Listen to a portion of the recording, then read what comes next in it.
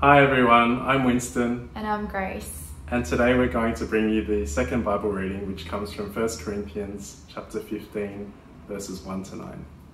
Please join with us as we read. Now, brothers, I want to remind you of the gospel I preached to you, which you received and on which you have taken your stand. By this gospel you are saved, if you hold firmly to the word I preached to you. Otherwise, you've believed in vain. For what I received, I passed on to you as of first importance, that Christ died for our sins according to the Scriptures, that he was buried, that he was raised on the third day according to the Scriptures, and that he appeared to Peter and then to the 12. After that, he appeared to more than 500 of the brothers at the same time, most of whom are still living, though some have fallen asleep. Then he appeared to James, then to all the apostles, and last of all, he appeared to me also, as to one abnormally born. For I am the least of the apostles, and do not even deserve to be called an apostle, because I persecuted the church of God. This is the word of the Lord. Hi everyone, my name is Ollie. I'm one of the ministers here at St. Stephen's, and it's great to be with you today on this wonderful day, Easter Sunday. And so it's great to be here, and it's time for our sermon now. And as we begin, I'm going to come before God and pray that he would help us in this time. So please pray with me. Dear Father above, we thank you that you're good, and we thank you that you care about us. Thank you that you've shown your care to us through Jesus, your Son. And so we thank you for Easter, the time when we can celebrate his life and his death and his resurrection. We pray as we consider that now, that you might be with us and you might grow us in love for you and love for your Son.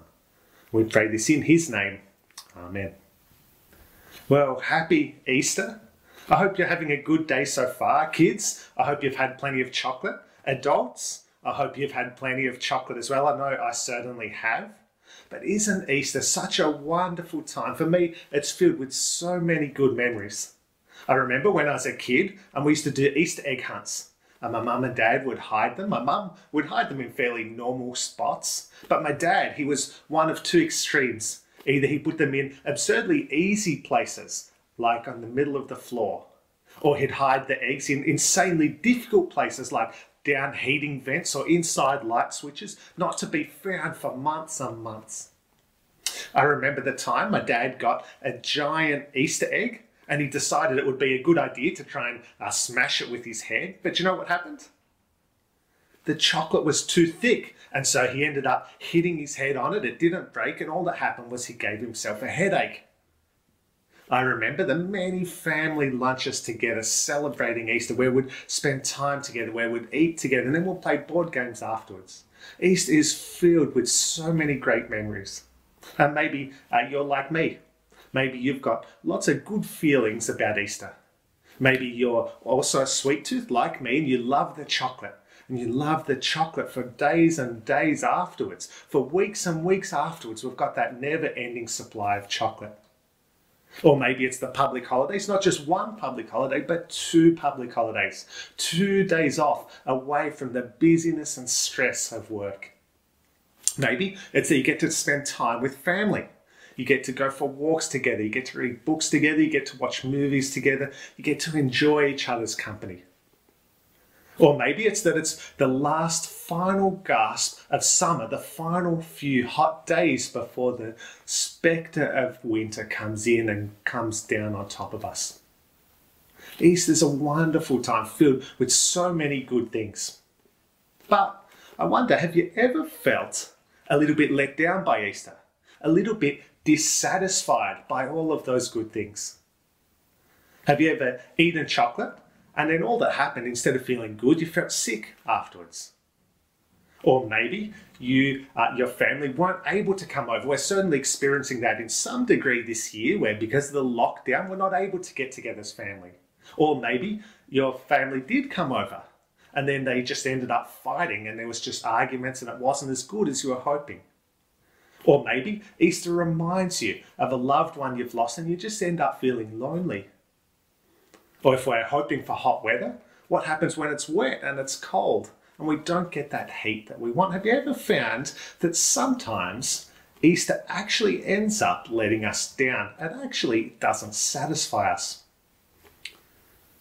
Well, the good news is that there's a truth about Easter that won't let us down. A truth about Easter that will always satisfy us. What is it? Well, it's tied in with the truth of Easter, the true meaning of Easter. See, Easter is actually all about death, and it's all about life. It's all about death because there's no doubt Jesus was dead. But it's also all about life because there's no doubt Jesus is alive. That's the wonderful truth of Easter that won't leave us dissatisfied and disappointed. And so, firstly, the wonderful truth that Easter is all about death. It's all about death because it's all about Jesus' death. That's what Paul tells us in his letter to the Corinthians, 1 Corinthians 15. He tells us Jesus was dead and Jesus was buried. And now we know that's what happened because that's what all the historical eyewitness accounts agree on. They all recount with horror the fact that Jesus was crucified, that he was killed. The way he was beaten and spat on, the way he was betrayed, the way he was mocked, the way that they put a crown of thorns on his head, the way he hung up there naked and mocked and humiliated, the way he was crucified. See, this is what we find out about in all the historical eyewitness accounts, that Jesus was crucified, and there's no doubt that he was dead. Because that's what crucifixion does. It was a method of execution specifically designed to kill. And not just kill, but to torture at the same time. And so there's no way anyone can survive it. There's no doubt Jesus was dead. Now, you might be thinking, sure, normally crucifixion kills someone, but maybe they just made a mistake this time. Somehow they made a mistake, and Jesus wasn't actually dead. But you see, to think that is to not understand properly who it was that was doing the executing. The ones doing the executing here was the Roman Empire, and they were an empire that specialized in death. They were an empire that had killed untold millions of people in their conquests and executed countless more. In fact, in one particularly bloody episode, they crucified over 2,000 people at once. There were so many people crucified that there wasn't space for all of the crosses. This is the empire we're dealing with. There's no doubt this empire knew how to kill someone. And of course, the people doing the executing themselves were soldiers. Their whole job is to kill people. They're experts in killing people. That was their job, and that's what they're good at. And so to say that they didn't recognize what a dead body was like is to say that a baker doesn't recognize what a loaf of bread looks like. I mean, it's just foolish. Of course, a baker knows what a loaf of bread looks like. And of course, a soldier knows what a body looks like. And so there's no doubt they knew how to kill someone. And there's no doubt that Jesus was dead. In fact, so dead was he that at one point the soldiers got a spear and they stabbed him in the side as he hung up there. And out of the wound came water and came blood. And what that's a sign of is that they pierced the pericardium. Brian, I hope I pronounced that correctly, but the pericardium is a sac around the heart. And so the fact that water and blood came out is a sure sign that Jesus was dead. See, this is the truth of Easter. There's no doubt Jesus was dead. And now, I don't know if you've ever thought about it before, but there's no doubt, just like Jesus, there's no doubt we will die. Death is that great enemy hanging over our heads that we can't escape from.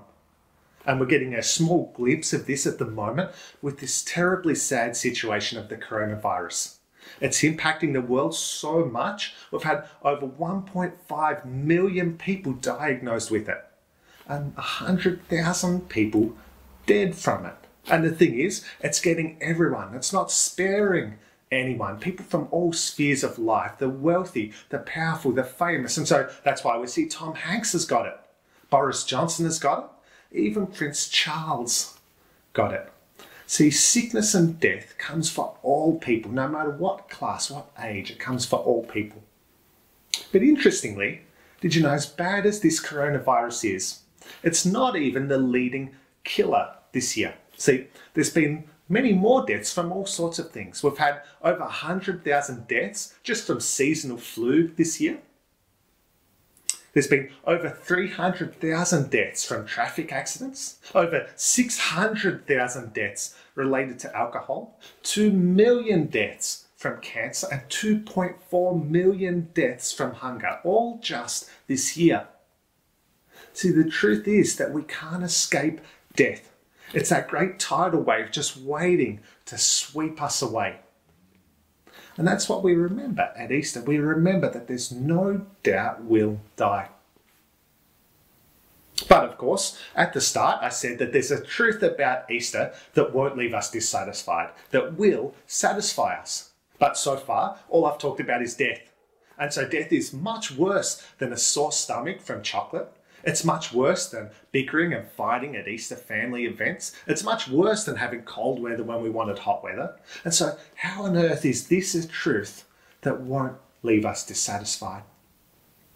Well, it's because that's not all there is. There's more to Easter than just death. There's also life. Because even though there's no doubt that Jesus was dead, there's also no doubt that Jesus is alive. That's what Paul continues on in his letter, 1 Corinthians 15, verses 3 to 8. He tells us of all the appearances that Jesus made after his death. And so he begins by telling us that Jesus appeared to Peter and to the 12, to his closest followers. And what happened with them was they were cowering away, scared for their lives, thinking that the guards were about to kick through the door and take them, arrest them and execute them. And they're cowering in fear. And Jesus comes and he appears to them. And they eat with him, they look at him, they talk with him, and they touch him. And they conclude there's no doubt Jesus is alive. And so, of course, what they did then for the rest of their lives was they went around telling people this wonderful truth. And they told people and faced all sorts of persecutions for it. But nevertheless, they couldn't stop telling people there's no doubt Jesus is alive. And in fact, a guy called Charles Colson, who was special counsel to former US President Richard Nixon, said this: "I know the resurrection is a fact, and Watergate proved it to me. How? Because 12 men testified they had seen Jesus raised from the dead. Then they proclaimed that truth for 40 years, never once denying it. Everyone was beaten, tortured, stoned, and put in prison. They would not have endured that if it weren't true. Watergate embroiled 12 of the most powerful men in the world, and they couldn't keep alive for 3 weeks. You're telling me 12 apostles could keep alive for 40 years? Absolutely impossible." See, there's nothing that could have enabled them to face that kind of persecution except for the fact they had seen Jesus raised from the dead. There was no doubt Jesus is alive. And then Paul tells us how Jesus appeared to more than 500 people at once, a staggering amount of people. And that most of these people were still alive at the time that Paul was doing this letter. And so the implication is go and talk to them yourself. Go and talk to them and they'll tell you about how they saw Jesus. They'll say to you, there's no doubt Jesus is alive. We saw him with our own eyes. And then the next one that Jesus appeared to is James, his half-brother. And for me, this is key. Because just like any self-respecting sibling, James doesn't want to give his brother too much. He doesn't want to give too much credit to his sibling. And so rather than being something that helped him believe that Jesus was the Son of God, being a sibling actually made him less likely to believe that. See, imagine being in his shoes. Imagine seeing your brother or your sister, the one you've grown up with. Imagine seeing them walk around telling people that they were God and that they were going to defeat death. That same brother that you grew up with, that same brother you played games with when you were a kid, that same brother you ate meals with, you sat at the kitchen table with, that same brother you slept near at night, that same brother is telling people he's God. I mean, if that was my brother or my sister, then I'd think they were insane. And in fact, that is what James thinks. Earlier on in the Bible, he thinks that Jesus is insane. But something changes. Something changes that makes James go from one of Jesus' most fearsome critics to instead being one of his most loyal followers. And it can be nothing other than this, that Jesus appeared to James, and James was certain Jesus is alive. After that, Jesus then appeared to Paul and to the other apostles. But if we look at it, if we consider all of those witnesses, there can be no doubt in our mind. Anyone who's basing a decision based on that evidence has to conclude there's no doubt Jesus is alive. And see, that's what Easter's all about. That's the good news of Easter, that someone has defeated death. But the incredible thing to it is that he didn't just defeat death for himself. He also defeated death for us, so that anyone who comes after Jesus, who trusts in Jesus and submits to Jesus, might also have eternal life. See, this is the wonderful hope of Easter, the hope that someone has defeated death for our sake, and that through Jesus we can have life to eternal life. See, that's the wonderful truth about Easter. While there's no doubt that Jesus is alive, there can be no doubt that we'll have eternal life too if we just trust in him. And so that's the wonderful truth of Easter that won't leave us dissatisfied, that won't leave us disappointed. The truth that life triumphed over death. It satisfies us so much more than fun or family or food, so much more than hot weather or hot cross buns. This is the wonderful truth of Easter. Life has triumphed over death. And what it enables us to do, it enables us to face all of the difficulties of life without losing heart. At the moment, we're in such a hopeless time. We have coronavirus is bearing down on the world. It's causing such mayhem and such panic. People are losing hope. They see sickness around. They see death around. And this is causing all this stockpiling and craziness that we see around. The world is in a panic. But see, the wonderful thing about Easter is it means we don't have to fear. We don't need to be scared. Because we know we can face sickness and death with confidence. Because there's no doubt Jesus is alive. Life has triumphed over death. It gives us such hope. And that's in fact the hope that a woman called Bronwyn had. She was a loving wife, a mother of 4 children, a GP. But in 2009, at just 45 years of age, she was diagnosed with terminal pancreatic cancer. Imagine that. It's so heartbreaking. Imagine in an instant her life ended. Finding out that she'll never get to grow old with her husband, that she'll never get to see her kids get older, she'll never be able to see them get married or have kids, she'll never be able to see her grandkids. It's heartbreaking. But see, the wonderful thing about Bronwyn was she was a Christian, and so she knew of the wonderful hope of Easter, the hope that says Jesus has defeated death with her, death for her. And so that enabled her to not lose hope and to compose this wonderful letter. And it's worth checking out her whole letter, but this is just a snippet of what she says in that letter. She says this: I am so thankful to God for the resurrection of Jesus, which means I will have victory over death and don't need to fear pain or the dying process. How incredible is that? The resurrection, the incredible truth that Jesus is alive, has taken away her fear of death and of pain. It's given her a hope and a satisfaction that even death and sickness can't steal away. Why? Because she knows that Jesus has won and given her eternal life. And so that's the wonderful truth of Easter, the wonderful truth that life triumphs over death, the wonderful truth that will never let us down. And so that's why she was able to conclude her letter like this. She said, the plans of the Lord are perfect, even if I don't know the reason for everything. All I know is that soon I will be with the Lord forever, because Jesus alone has saved me through his death and resurrection. How incredible is that? And that's why we celebrate Easter, because life has triumphed over death. And that's what enables us then to face sickness, to face cancer, to face the coronavirus, to face even death, while still having hope, because we know Jesus is alive and he's given us eternal life. And in God's wonderfully beautiful timing, do you know what happened with Bronwyn? She died on Easter Sunday, 2013. How incredible is that? That because of that wonderful event, almost 2,000 years ago, that wonderful event on the first Easter Sunday, because of that, on this following Easter Sunday, almost 2,000 years later, she might be able to enter into eternal life. It's incredible. Imagine the joy she felt when she closed her eyes here on earth for the final time and opened them up in heaven for the first time to look into the face of her Saviour. See, this is the wonderful hope of Easter, the hope that life has triumphed over death.